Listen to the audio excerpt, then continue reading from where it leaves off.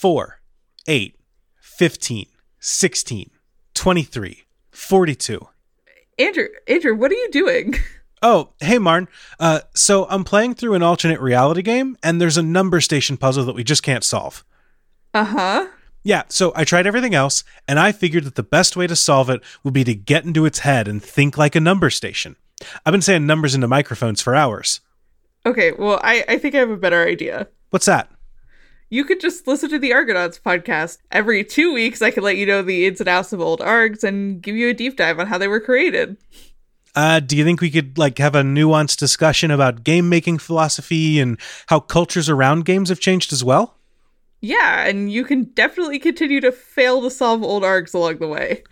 Well, it sure would be cool if that was a podcast you could find among with a bunch of other great shows over on the Moonshot Network. You know, it sure would. Well, cool. Thanks for the invite. Anyways, I'm going to get back to this, though. 23. 19. Okay.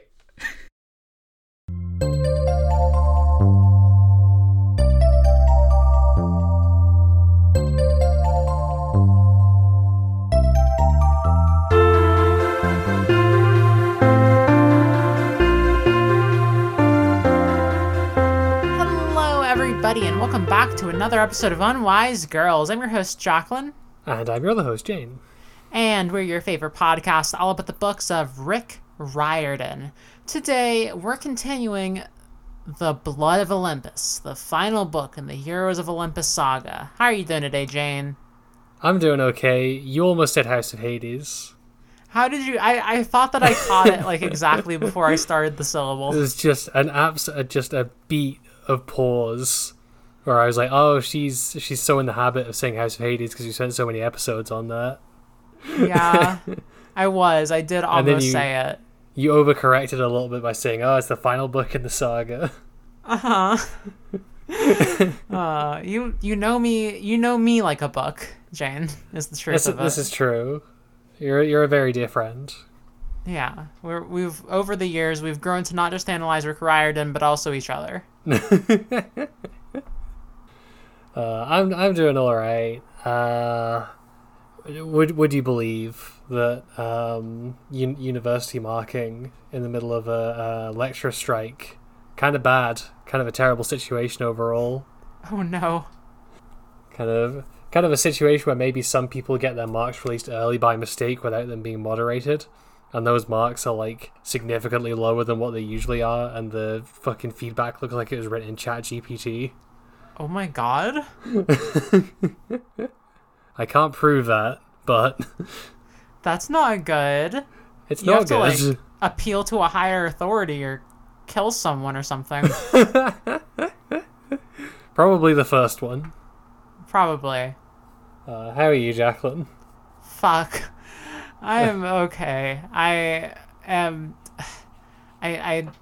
feeling not so great. I have a headache, some nausea. No. It was like, do I have COVID? I don't. I checked. Are you sure you want to record? I'm fine. Listeners, Jane, I'm fine. I'm here to record today before I go on my long journey out of state so that I can have a good old time with my good friend Jane podcasting about the blood of Olympus. Do you understand? Yes, I do. I understand you completely. Although the way you said that made it sound like you were going out of state to record on Blood of Olympus with me. I am not doing that. Which is not what's happening. Specifically not doing that. I'm specifically not going to be recording with you while I'm out of state. I also dyed my hair. You did dye your hair. Your hair looks very nice. You look like a mudkip, which normally would be an insult, but that's what you were going for.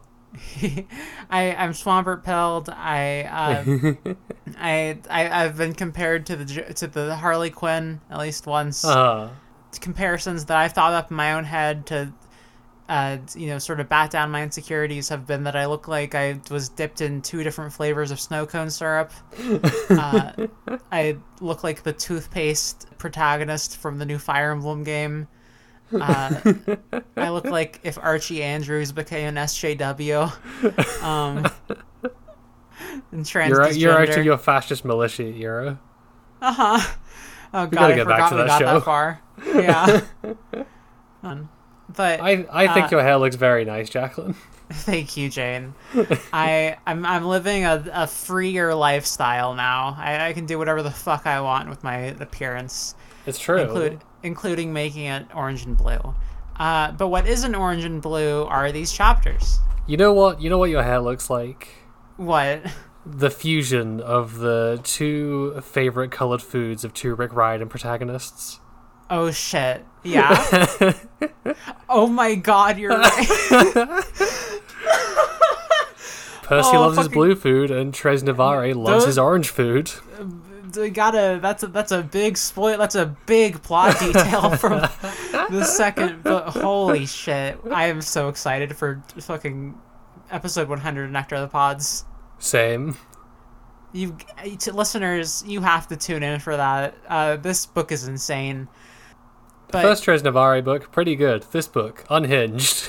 Unhinged. The quality, we'll speak to it during the episode, but note that it is unhinged. Uh-huh. But the quality of this book, well, I guess we will also speak to that after your summaries. I think that sounds good. Chapter 12, Leo. We catch up with Leo and the rest of the Argo crew over breakfast. We get a bit of foreshadowing about some plans that Leo has for the Argo, as well as updates on his progress in terms of finding Calypso, which is not a lot at the minute. And also see that Jason, while still in bad condition, is at least stable. They discuss plans for subduing Nike, the goddess of victory, and eventually decide that to try and keep her ultra-competitive Greek and Roman aspects balanced, they'll send a team of 4. 2 Romans, Frank and Hazel, and 2 Greeks, Leo and Percy. Chapter 13, Leo. The gang splits up around Olympic Valley to search for Nike. While Percy and Leo are paired off, Leo reflects on the resentment he feels towards him over his history with Calypso. Before that can boil over, they meet up with Hazel and Frank and do some more searching around, during which Leo once again confirms he's not into Hazel. Frank once again has a tourist brochure and is giving them the rundown on everything they find, while Leo grows increasingly paranoid that they're about to be attacked, especially since he's worried that he still hasn't paid his debt to Nemesis. There's no time to worry about that, however, as once the gang arrive at the Temple of Zeus, they finally run into Nike. Chapter 14, Leo. Negotiating with the goddess of victory goes poorly. She's obsessed with either her Greek or Roman side winning in the kind of split personality battle she's having with herself, so she doesn't really process any of the arguments the kids make about how, Gaia is threatening the world and that might be the bigger threat right now. Instead, she declares that the kids must battle to the death, 2-on-2, Greek versus Roman, and herds them into a ruined stadium with her minions, the Nikai. As she does this, she's blasting them with the same kind of aura that Ares exudes, and the demigods have to be careful not to turn on one another as they're compelled to be victorious over one another. The demigods hatch a plan to use Hazel's mist illusions to distract Nike long enough to subdue her before the goddess can catch up to them. Well, before the goddess catches up to them. Chapter 15, Leo. The plan goes off, as the demigods pretend to shoot at each other while picking off Nike's minions to isolate her and remove the shield on her health bar, all while the stadium fills with illusory traps and obstacles. During the fighting, Leo and Percy get temporarily stuck together, and while Leo is pissed off at Percy because of all their baggage, the stressful situation, and Nike's aura, he's taken aback when Percy, unprompted, apologizes for how he treated Calypso, and promises to help Leo reunite with her. This is very annoying to Leo, who is busily building up Percy as a huge jerk in his head, and now realizes he's actually a pretty decent guy. They eventually manage to knock Nike around enough for Leo to use his finishing move, an Archimedes sphere which is programmed to be a tiny solar ray that blinds her long enough for him to trap her in one of Hephaestus' celestial bronze nets, capable of holding even the gods. They get ready to cart her back to the Argo with them, but first Nike hits them with a terrible prediction. One of the 7 will die battling Gaia, which she understands because, as the goddess of victory, she knows what W's Gaia will take against them. Their only chance to avoid it is the Physician's Cure, which requires a poison in Pylos, a chained god's heart beating Sparta, and a curse in Delos, according to Nike, and the kids set off to find this. Chapter 16, Nico. After another shadow travel, Nico passes out and ends up in the Hypnos cabin in his dreams. He talks to Clovis, who agrees to pass on to the rest of the kids that Nico is on his way with the statue, and also shows him his memories of a war council from earlier that day. Clarice is arguing to go for a preemptive strike against the Romans before they finished assembling their forces, while Rachel and the other campers argue that it would be suicide and that they should wait for Annabeth to show up with the statue, especially because they want to minimize any fighting to make a peace settlement and alliance against Gaia easier. Before Nico can see any more, Coach Hedge wakes him up. Chapter 17, Nico. Hedge fills Nico in that they're in Evora, Portugal, and also directs Nico to get a ghost who has been stalking them to fuck off. Nico follows it to the Chapel of Bones, one of the headquarters of the Inquisition where 5,000 monks, including the body of the ghost he's following, are buried. Death is so strong here that Hades can manifest without his Roman aspect, and after dismissing the ghost he fills in Nico on Gaia's hunter, Orion. Apparently, he's a giant who used to be a rebel against his mother, and he was tight with Artemis, but they had a falling out in which he was killed. Now he's back, pissed off, and equipped with all the skills of a hunter of Artemis, and ready to kill all of them unless they can get Artemis and Apollo to step in and help. Nico also has a rare, tender moment with his father, who seems to have actually been softened a little by having Nico around, even implying without judgment that he knows about Nico's sexuality. On that slightly bizarre note, he disappears into the night, and Nico hurries back to his friends. So, what did you think of these chapters? I think they prove that Rick Riordan can still write a good chapter. I was really worried after last week that, like, what if the Blood of Olympus just sucks, actually? That was a bit of a concern. But no, I like these. How about you? They're an improvement over last week. I don't know that I'm super hot on the Nike chapters.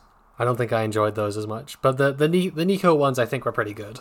Nico ones were good. Do you want to tell me about, I guess, what were your feelings on the Nike chapters then? I think one of my big problems with the Nike chapters is, like, it feels like it really undercuts like how intimidating the Olympians are, which is kind of, that's been chipped away at a lot throughout the series just because we've gotten to know them and been around them a lot. But, like, I compare them defeating Nike here to, like, Percy fighting Ares and Lightning Thief. And this encounter is kind of a joke. A little bit.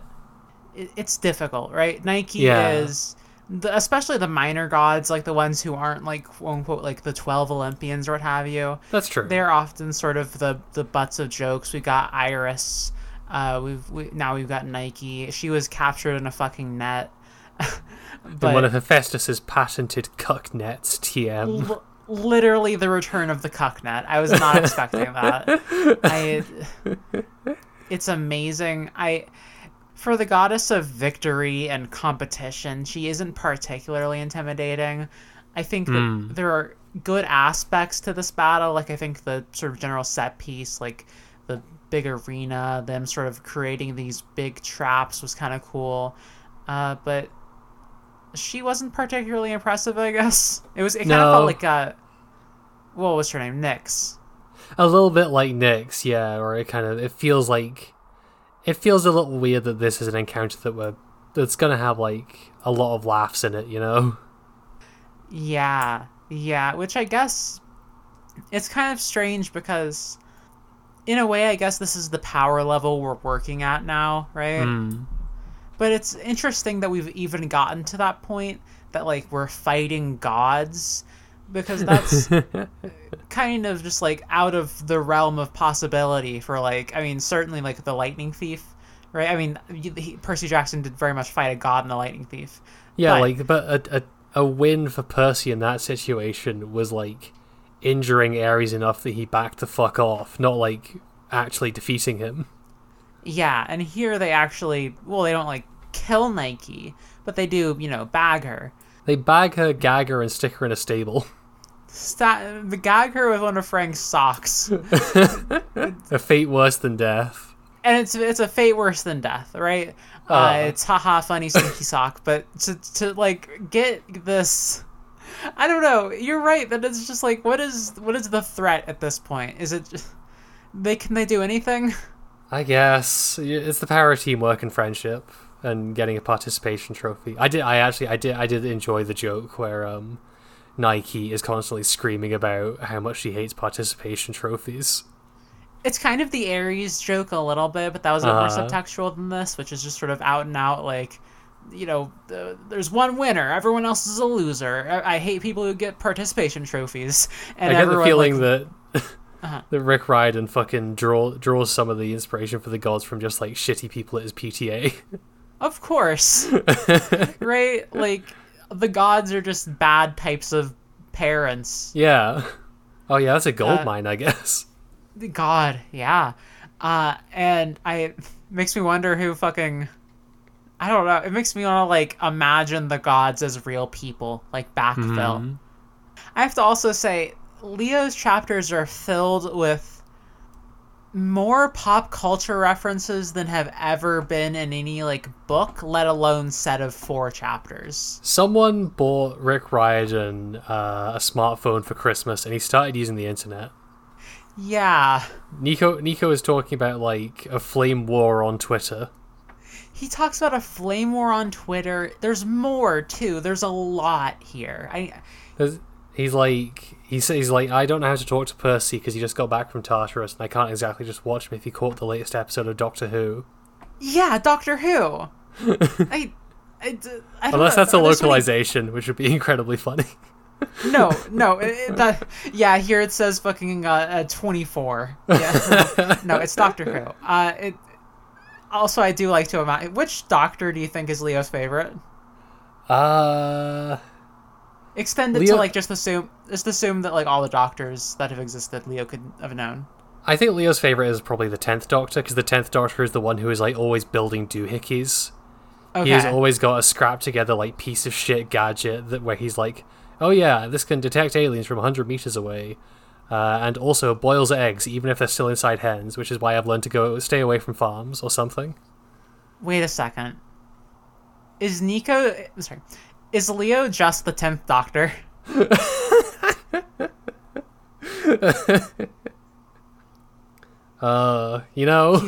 He's quirky, he's silly, but he has a lot of, like, trauma that he hides behind the jokes. He builds contraptions. He can shoot fire out of his hands, which I guess the 10th Doctor did do a few times. Fucking Doctor Who. The main thing that I like here is Leo's perspective. I do think that the fight with Nike is lacking, but the things surrounding it are pretty good. I'm always happy to spend a few chapters with Leo. I'm doing it now too. Saying Nico. It's 2 syllables, end in an O, and the chapters are right fucking next to each other. It's really hard. We need, like, a Philip. Not gonna get confused between Leo and Philip. I really want to just, like, a whole, like, workplace comedy on the Argo too, because the picture we get of, like, Leo half stuck in the ceiling like a fucking weirdo, like, working on shit while a, like, hologram of Coach Hedge runs around the place is screaming, "Put your clothes on." Leo's like, it's about as good as the old one. Which I think Leo shares our opinions on Coach Hedge as a character, where he just, like, spits out random bullshit. I think so. I enjoy a lot of his perspective we get here. This is the first one I think we've really gotten from his POV since Calypso. Is that right? I think so. It's been a minute. I think we got a couple of chapters from him, like, in the House of Hades, but I don't think those were very consequential. House of Hades was where the Calypso stuff happened. No, as in the location, the House of Hades. I understand. It's really hard when you name your book after a prominent location in the series, which is fine. You know, it's normal to do. The Shining, named after the Shining Motel, as featured in the book. Percy loses so much blood of Olympus when he gets stabbed in this chapter. Oh, it's true. That's actually true. I guess it is blood of Olympus, which are, like, all their bloods are of Olympus. If you want to be fucking weird about it, yeah, that's how it bloodlines. Yeah, this series would never be about bloodlines or anything. Christ. But I like that we get to see his flavor of, like, pining, I guess, for Calypso, which is being just kind of weird and shitty and jealous to Percy. Well, there's that part, you know, but I like the part where he is, like, imagining scenarios while looking at a charcoal drawing Hazel made. And the scenario he's imagining is her saying, "Fuck off, I'm not into you." And it's cute, right? Yeah. No, this was how they flirted. Yeah. Which, you know, various things to be said about depictions of flirting and the girls who are like, I don't like you, and not actually meaning they like you. But, I think it was done well.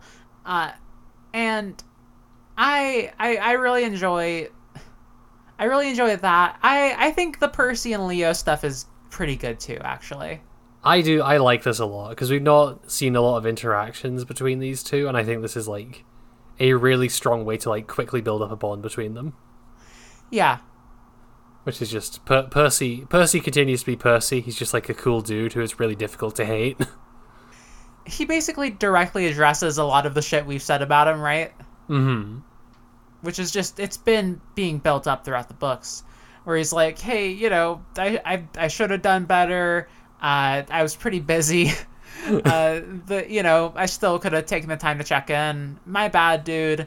And Leo's like, Leo is like, man, I really had this whole image of him as like this whole like scary, horrifying guy, which I still love to see that pop up even in the fifth book. But he's really just a cool guy, and yeah, Percy is just a cool guy. No, I relate to Leo completely in this scene. Like, I've had this happen to me where I think I actually talked about this on the podcast, but it was a while ago, where I got like kicked in the fucking head by someone while I was at a taekwondo class and laid out flat. And I want to be mad at that person for kicking me in the fucking head, but they like came over and checked that I was okay and like helped me over to the side while I recovered. It's like, fuck you, stop being nice to me. I want to be spiteful. Yeah, it's hard to stay mad when someone is just like good. And you can tell that they're not just a shithead. Yeah. It's so annoying. It is fucking annoying. And Leo also like bonds with Percy over like, I guess we both have really stupid senses of humor. Yeah, they are. I like that there is kind of like, we do still see the distinction between their senses of humor in this chapter, whereas like Leo is kind of making he's like making like stupid puns or pop culture references and stuff, and Percy is just being kind of an abrasive jackass. Where the fuck was it?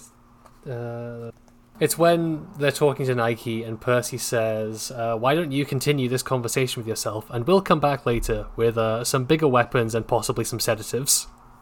Yeah. The difference between their humor is that Percy is the one who will go for like sarcasm or like sort of a biting comment, and Leo's the one who will come into the room and be like, hey, look at what it is. It's the big guy. I'm being big and bombastic and silly. I think that really speaks to like why they do humor, right? Yeah. Leo has it as a defense mechanism in a way that Percy does not. Like, Percy is just sort of like naturally kind of like that. He's developed that as sort of like the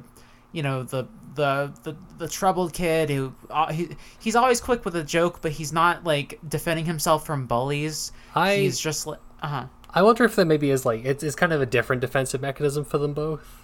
Yeah. Whereas like Leo was talked about how like, he had to avoid being picked on, he had to be like the class clown, he had to entertain people. While with Percy it's very much a like, this is how he like, in a situation where he can't physically do anything, hits back at like bullies. Yes, I think that's a great way to put it, right? And there is overlap there, of course, but I think that is what makes sort of their connection interesting. Yeah, definitely. Percy's going to be so broken up when they become bros over this book, and then Leo dies. You think Leo's going to bite it? I think Leo's going to kick the bucket. Tell me more. Jason is already fucked up, and I feel like it would be too obvious for him to die when he's already been like injured this badly. Yeah. And like one of them's got to die, and up till now we kind of thought that was going to happen because of the prophecy, which is like storm or fire. One of these two is going to fucking die. Right. So yeah, I think probably Leo, unless I guess that maybe turns out to be Frank if he like sets fire to his life wood or something. It could be true, because we got it hard confirmed from fucking what's the Nike? Yeah. That one of the four of those people would die, right? Mm-hmm. So that was Frank, Hazel, Percy, and Leo. Yeah, Percy can't die because of brand recognition. I think it'd be kind of lame for Hazel to die again when her whole arc is like returning from the dead. Uh-huh. So I think it's Leo or Frank. that's a strong case, I think, for a Leo, because it was already implied that it would be either Jason or Leo. It's like one of those puzzles where you have to like find that one overlapping piece, you know. And it seems like our good boy is in the targets. This is true, and Jason needs to live long enough to continue what I guess is just like an eternal pissing contest with Percy. It's awesome because we see in the when they're having breakfast that they are still arguing about who would have won that fight in Kansas if Piper hadn't intervened. And they're doing it in such a funny, fun, like they're doing it in such like a funny, amiable. It's both written like, yeah, I might kill my bro Percy, Jason said amiably. Yeah, and I don't want to kill my bro Jason, Percy said amiably. It's such fucking guys being dudes. Oh god, yeah. I need them to just like tussle, you know what I mean? Just for fun. I mean, I think it'd be kind of unfair if they did that right now, but it would be kind of funny.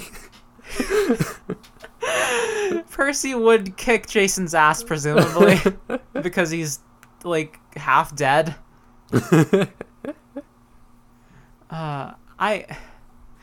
It seems like, does it seem like Leo still has it for Hazel a little bit here? Yeah, a little bit, I think. Which is kind of weird. I guess it's not weird, right? It's normal to have some lingering feelings after you get over a crush. Yeah, I mean, the way he lays it out is that he's like, he doesn't really have a crush on Hazel, but he still appreciates that she's kind of pretty. Yeah. That's kind of the bottom line of it, which is fair enough. Right. There's a paragraph where he's like, you know, like I was dazzled all over again by how cool she was. Mm-hmm. And I think that's like a true to life thing. You know what I mean? Even if you're like over the feelings you have for someone, you can still be like, you know, you're awesome. You have a big horse. You have a big fucking horse. Keep swearing. Yeah. I'm a fan of Arion. I do like do a double take every time he shows up. I'm like, oh, you're still in this series? I forgot. Yeah, I think Hazel just like keeps him in her inventory. She can just like deploy him. She'll have to keep him in her inventory now that the stables are taken up. This is true. We've just like stuffed Nike in there, I guess.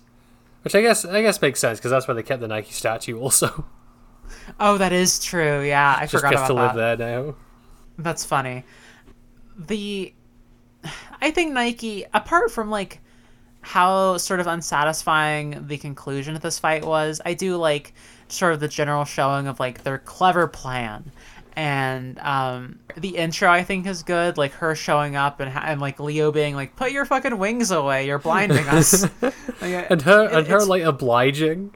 It's like the only time she listens to them in the entire conversation, where she's like, "Oh, I guess you don't die with honor if you're like blinded by my awesome wings." Okay, 1 second.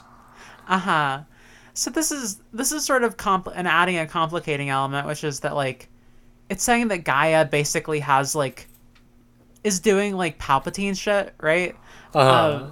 Where it's not just like there's one big plan to start the fascism empire or whatever. Like there's a million different, like there's Count Dooku, but there's also Anakin in the weights, and there's like, you know, if this side wins, then Palpatine will win. If the other side wins, Palpatine also wins. Yeah, you got Palpatine, you got Dooku, you got fucking... Nah, I forgot his name. Never mind. Fuck. Anakin Skywalker, Jane. I can't believe you forgot Anakin Skywalker's name. Jabo Hood, that was it. Jabo Hood, of course. Everyone knows Jabo Hood. I think I'm related to that guy. I'm sorry I dead named you.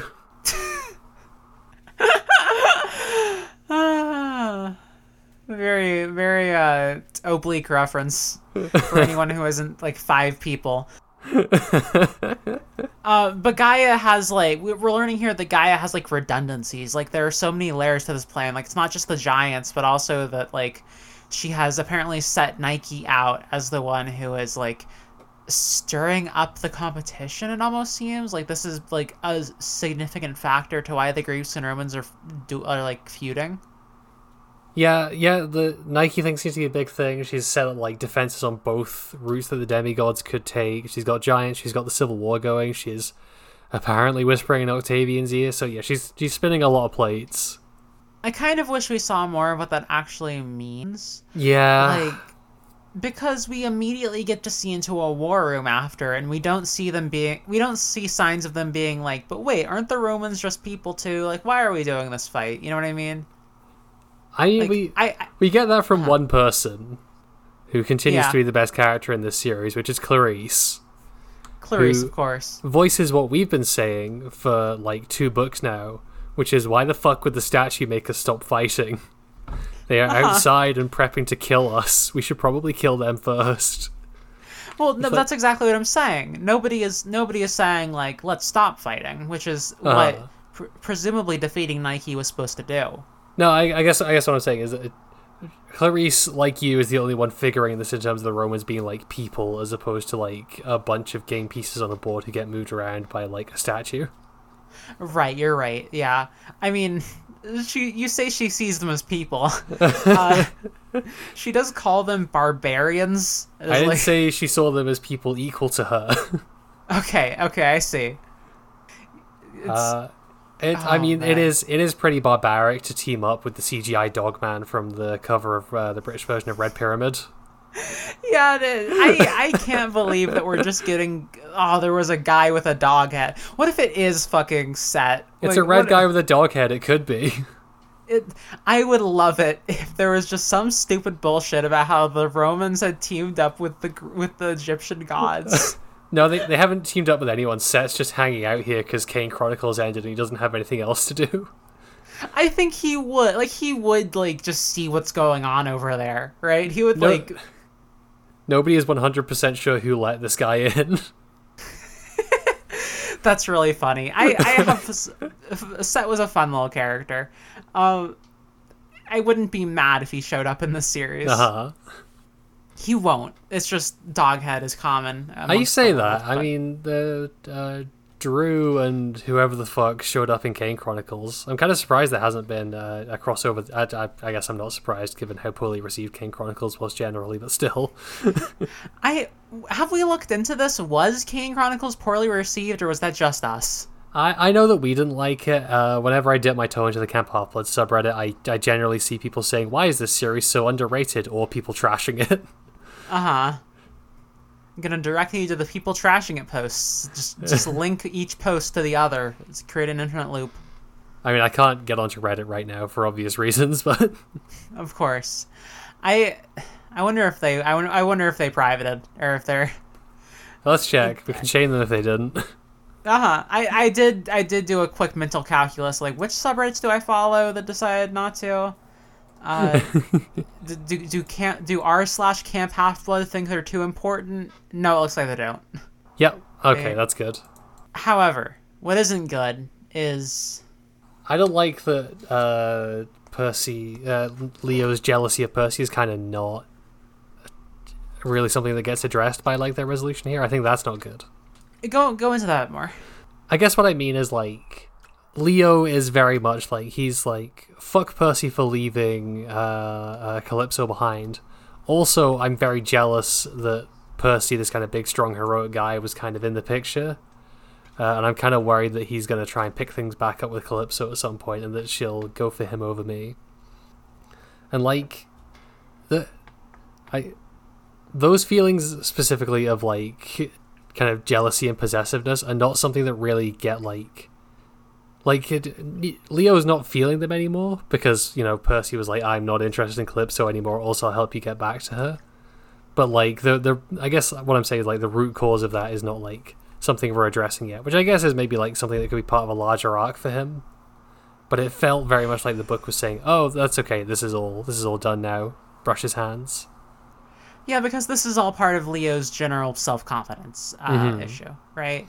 Which still, it's not unaddressed by in fact, it's quite consistently addressed, but it hasn't yet been resolved. Yeah, definitely.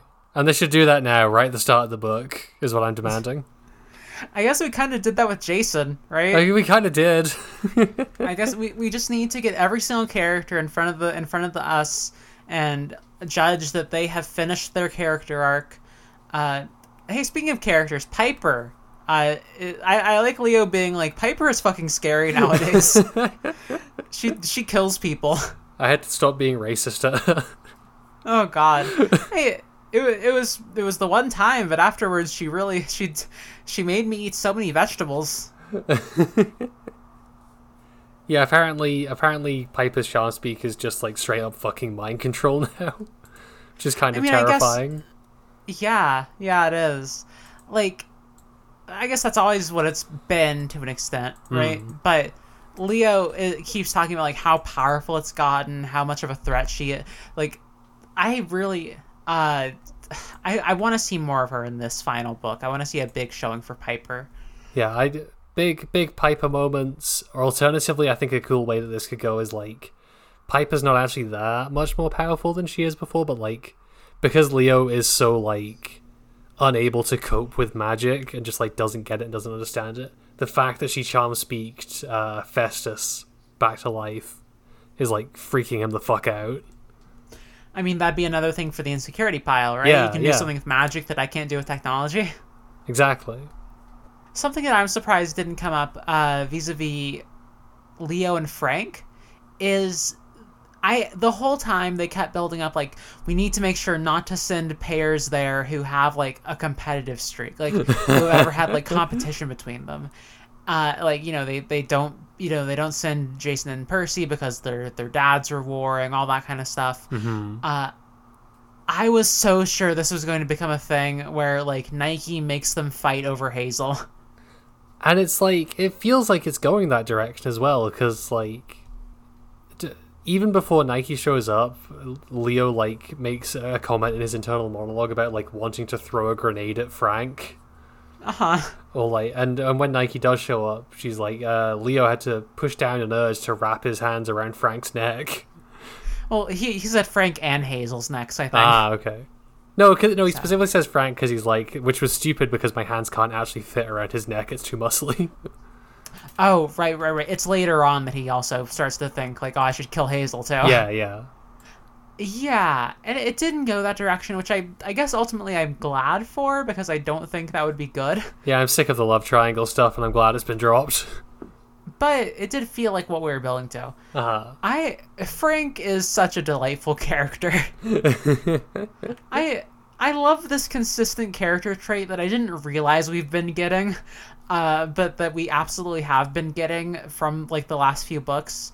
That Frank is like, it reminds me of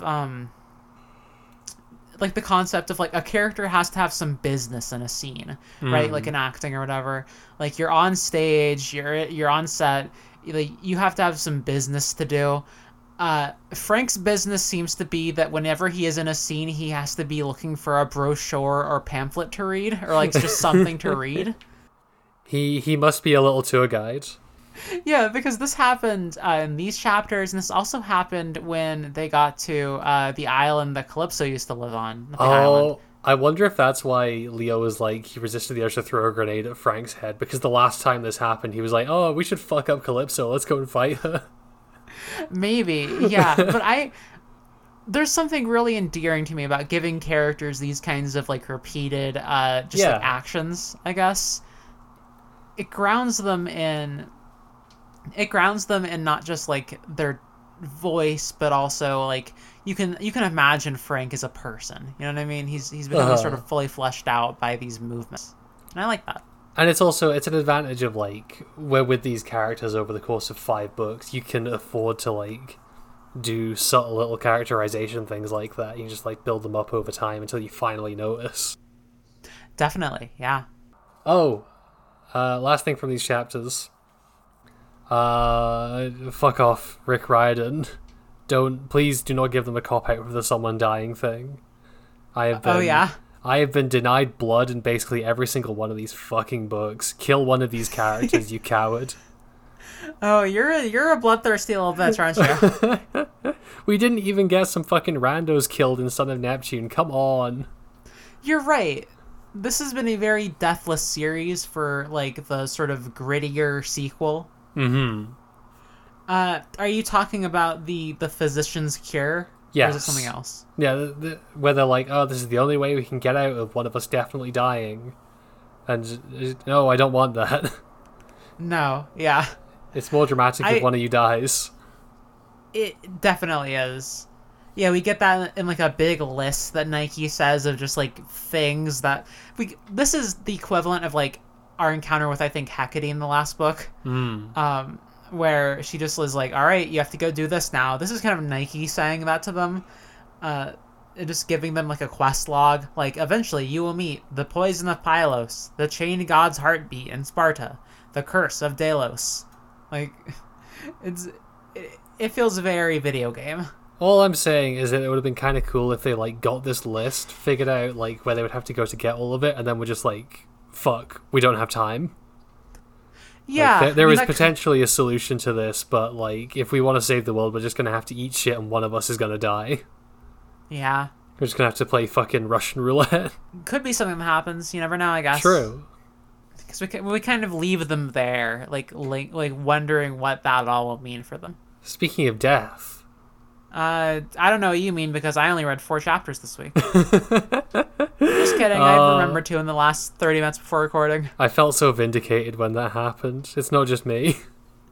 It's not just you know. Some people forget to read 2 chapters. Some people forget to read half of a book. I'll have you know I'm 2/3 of the way through Widow's Two-Step. Oh yeah, and where were you at the start of yesterday? 100 pages in, which is about a quarter. Which I think speaks to my big brain and fast reading speed. I'm imagining he was the meme of that guy who's like has his hand to his temple, is like, I can imagine anything. That's you. You have the huge brain. It's true. Nico, we get Nico POV chapters for the very first time. I was thinking it's so weird to me that this is the first time it's happened. He's such a major character. He's been running around in these books since fucking Battle of the Titan's Curse, even. Yeah, and I mean, obviously, we only started getting these different POVs in the Lost Hero, but still, the fact that this is his first one, pretty odd, especially since there was just a book called The House of Hades. Yeah, and like he's been scuttling around in this series since Son of Neptune. So, I will admit, I was kind of disappointed at first when I started reading these. Because his first chapter, I don't dislike this chapter at all, but it is just him having a dream of different things happening and being a vehicle for us to learn about the sort of the wider world. Yeah, no, basically none of the first chapter has anything to do with Nico as a character. There's a little bit, which I like, he's going through the torments, you know, he's going through the suffering. He apparently every time he shadow travels, he has to like relive all the worst memories of his life or something. Which I guess explains why Reyna was like freaking out when she was like sharing her energy with him. Oh, like, definitely. It's specifically very painful for him to do that at that point. But the main thrust of this ends up being seeing into Camp Half-Blood and seeing what they are doing on that side of the war. Because we got that with Octavian and sort of the previous chapters. And I quite enjoyed this. Yeah, it's nice to see. It's nice to be back in Camp Half-Blood. It's been so fucking long. We only ever get like intermittent glimpses, it feels like. Yeah. It also feels good to just be reading a conversation about Clarice is right. Clarice is basically right, and I'm still not sure what the statue is supposed to do. Same. Like, you know, the like you said, these are human beings, not like, I mean, they're characters in the book, but in the book they're human beings, not like pawns who will be activated or deactivated when the statue appears. The argument that everyone is having is, no, we gotta wait for the statue, and Clarice's argument is, we should like do some guerrilla warfare to soften them up in case that doesn't happen. Yeah, and she's right. She's right. They have landmines, they can just like go and put some outside Octavian's little house, put one on his throne, and see if you can make him hit the stratosphere. Please, for the love of God, build him a fucking like Zelda stasis contraption. We are putting Octavian in the fucking contraption. Yeah, lock him into a dialogue scene, but beforehand, stasis a rock to be thrown at him, so that when you click A and he reveals himself as a traitor, it just launches right into him and knocks him into a mountain. You've been playing a lot of Zelda. I have. I finally collected all the Korok seeds. God bless you. You're fucking insane. Thank you.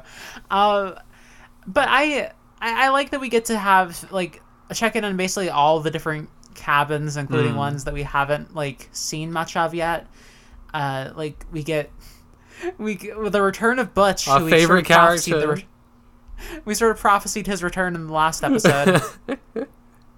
The most popular original character from Lost Hero has finally returned after much fan outcry. Isn't it so funny when there's a guy and he's like associated with rainbows, but he's like really buff and his name is Butch?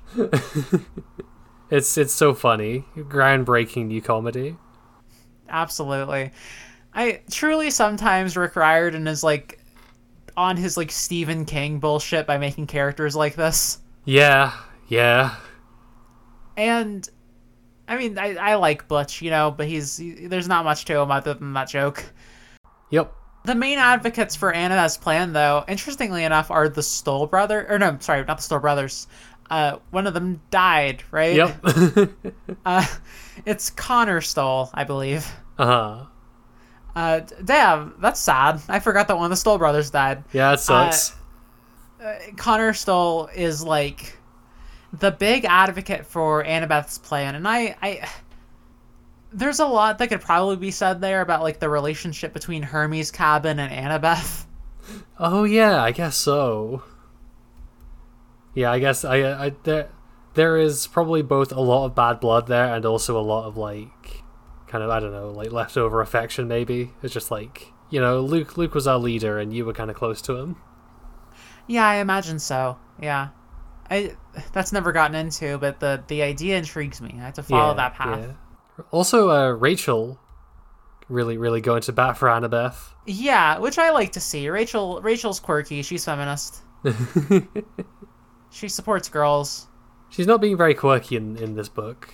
In this series, even. She's only shown up a couple of times, and most of the time she's just being, like, mysterious wise prophet. She really doesn't feel like the character from PJO at all. She did have her gamer cave. I don't think we've even seen the gamer cave. No, you're right. Yeah, because we recently went back and read one of the chapters she was most prominent in, where she was, like, doing street art and, like, just being fucking Jade Harley. Go and listen to our episode of The Eldest Gods. And that's not really... She is just kind of serious now. By the way, another mention of Apollo, something happening with his abilities. This is definitely just build up for Trials of Apollo still, right? You might be right, yeah, because my very vague conception of that series is that it's about Apollo being cast out of Olympus, basically. So I wonder if it's just a case of like his powers are already gone. Maybe. We also get some tidbits on Artemis, though, and sort of the situation with the mysterious hunter. It turns out that the hunter is Orion. I believe you said that in your summaries. Yeah. Orion. We are really getting the big names, I feel like. Like, Orion is a big name Greek mythological figure. Yeah, definitely. This feels like one of those things where this character is going to be, like, swayed back to the side of good. I think there's two possibilities here. One is the lame option, where he is swayed back to the side of good. The second option, which I will go fucking feral if Rick Riordan doesn't take advantage of this, is that like this whole arc ends in like some kind of constellation battle, where like the constellation Orion has to fight with the constellation that Zoe became when she died. Oh my god. That's right there. You can use that. It would be so easy. That would be fucking awesome.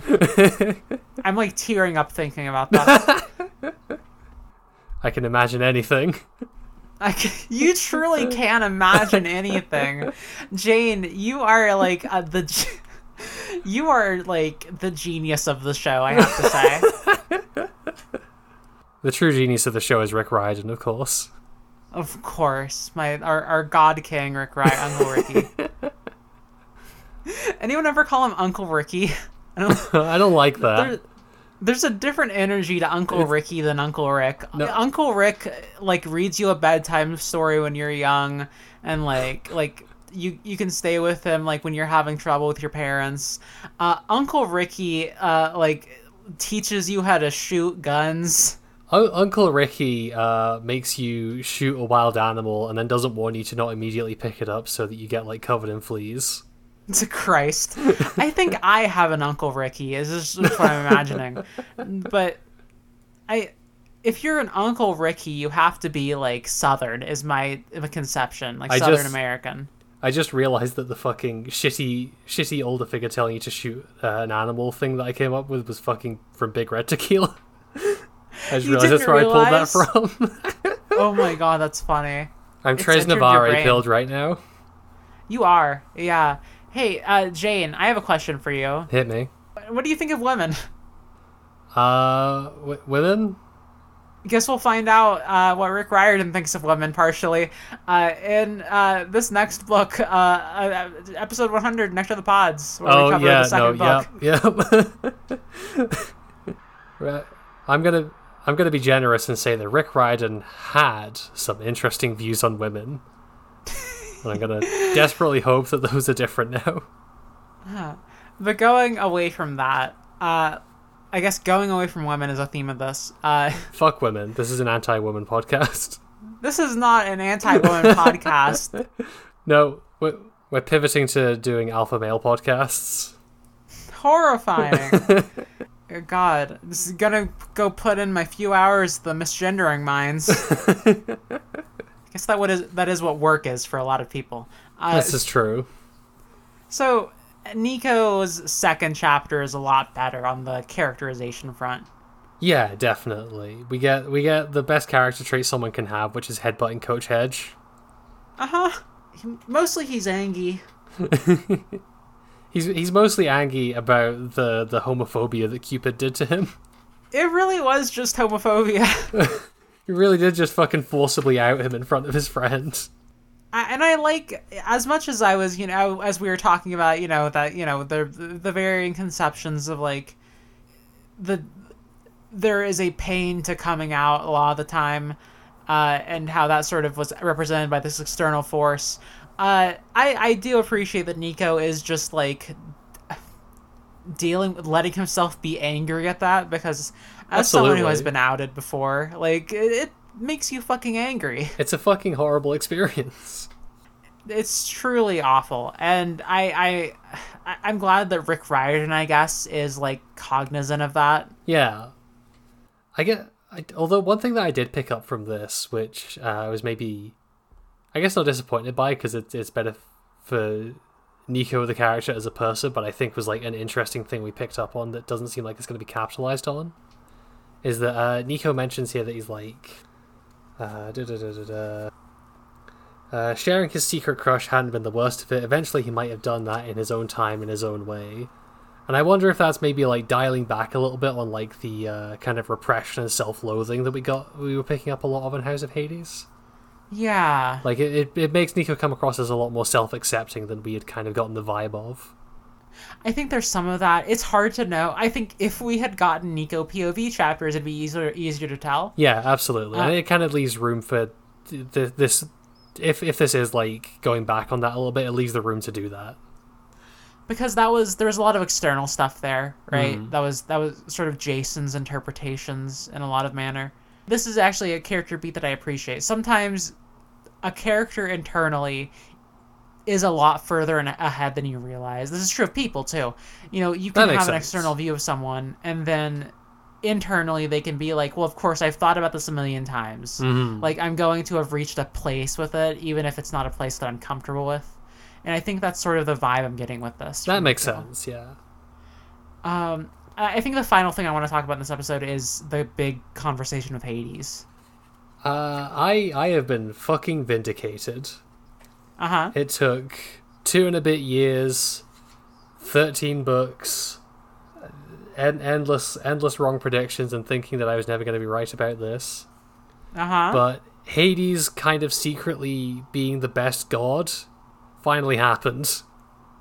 I've been with you. I agree. Hey, this is something we were predicting in Lightning Thief and then got proved wrong about. It turns out he's the first one to figure out that you should just, like, be good to your kid. He's the first god who I think we've watched experience actual character development. Yeah, and that's really interesting, right? Like, I assume that's something that Trials of Apollo, for instance, is going to be full of, right? Mhm. Like, by manner of its existence. But It would be very funny if Apollo went through 5 books of Trials and was still a huge shithead by the end of it. I think that a character arc that's just the circle be kind of cool. Actually, that would be a hard message. Like, hey, so the gods are actually still bad. The gods suck. Kill them. This is a great conversation. I adore. It's the dynamic that sells it for me, right? You completely get that these are two characters who have interacted a lot, just so much. Just it's always off screen. Yeah. And I think it's just the dynamic between them is so sharp and distinct, and they are both written in such a way that it almost feels like a different book series. Like there is a mode of conversation and speaking that is happening here that no other Percy Jackson character talks like. Leo is not in this scene making dipshit pop culture references, and Coach Hedge is not screaming about Chuck Norris. It is just like two characters having a like pretty serious conversation with like a lot of implied and established backstory between them that they're kind of dipping into. Exactly. Yeah. I realize it makes me think of like a Black Sails conversation. Especially because it's tangentially about someone's sexuality. Maybe, but I guess just like it's like a really well written TV show conversation where they are like building off of each other's dialogue in a very specific way. When Nico says like I can accept that maybe you're here for 2 reasons, right? And then Hades like cuts back later like I can imagine that you did something for 2 reasons. That's fucking good.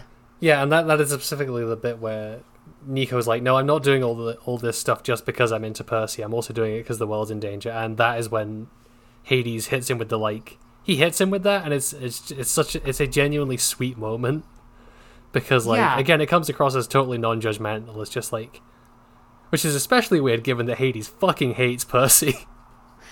Hades hates Percy, but it turns out maybe he loves his son. He maybe loves his kid. And it also seems like maybe part of that might be informed by like Hades seems to feel actual pain over losing Bianca. Like Hades like says to Nico, "Oh yeah, your sister," and then they both like stop and they like take a second to rearrange everything. And Nico's like, "Yeah, no, Bianca's always hanging over our conversations like the sword of fucking Damocles." And then Hades like corrects himself to, "I mean Hazel." Like it seems like this bothers both of them, and that might inform why he kind of is being more appreciative of Nico. It's surprising, I guess. Maybe just because we just got the scenes with Nike, who is not a character. But Hades just feels like a fucking human being. Yeah, definitely. And I love this scene. I think it's one of the best like scenes we've gotten in the last few books. Yeah, definitely. I think that might be it for what I have to say today, though. I think so. These chapters range from like pretty mid to really good. So, you know, could be worse. It could be worse. How about Not Cishet? Let's do Not Cishet. My nomination for this week is Leo Valdez. Who? Leo Valdez? Leo who? Valdez? Yeah. Lee what? What? Am I getting his name wrong? No, I'm just being silly. Okay. Like, who is this man you're talking about? You fucking gaslit me into thinking I was getting his name wrong. I was like, oh no, have I been saying it wrong? Am I saying Nico's surname by mistake? Oh no. Nico Valdez, that's an interesting ship. No, but these chapters open with Leo complaining that he doesn't want to come out of the ship's walls. He doesn't want to come out. He doesn't want to come out. During Pride Month. Who's your nomination? I believe in him. I am going to nominate... I mean, it's in the name. Our favorite goddess, Psyche.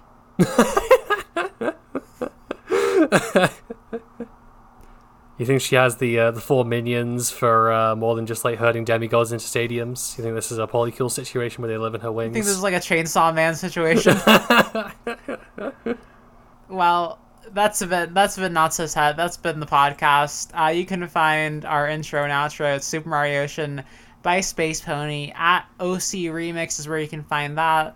Our cover art is by Vera at Innsmouth_in on Twitter. We're hosted by the Moonshot Podcast Network.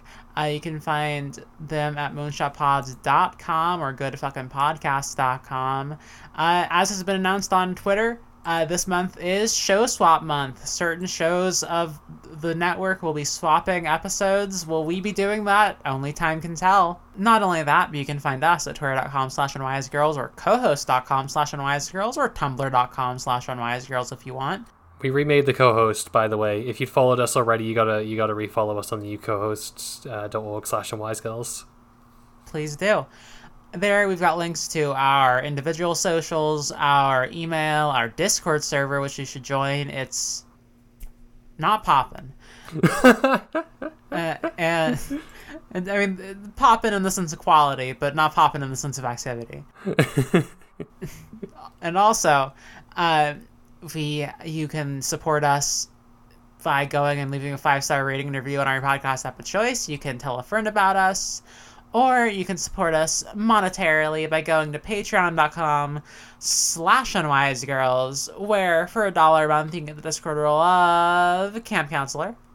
For $3 a month you can get the Discord role of the Friend of Bacchus, as well as all of our bonus content. Yep. If you want to hear episode 100 of the bonus show, where we do our big breakdown of Rick Riordan's detective novel, The Widower's Two-Step, sign up at the $3 tier or above, and you'll be able to hear all of that.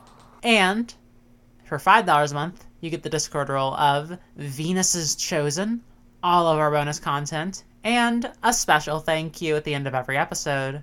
Speaking of which, this week we'd like to thank I Love Sammy's Great, Danny, Tana, Bree, and Erica. Thank you, everyone. Thank you. And as we always say, at the end of every single episode... See you next week, Camp Half-Blood. See you next week, Camp Half-Blood. Bye-bye. Bye.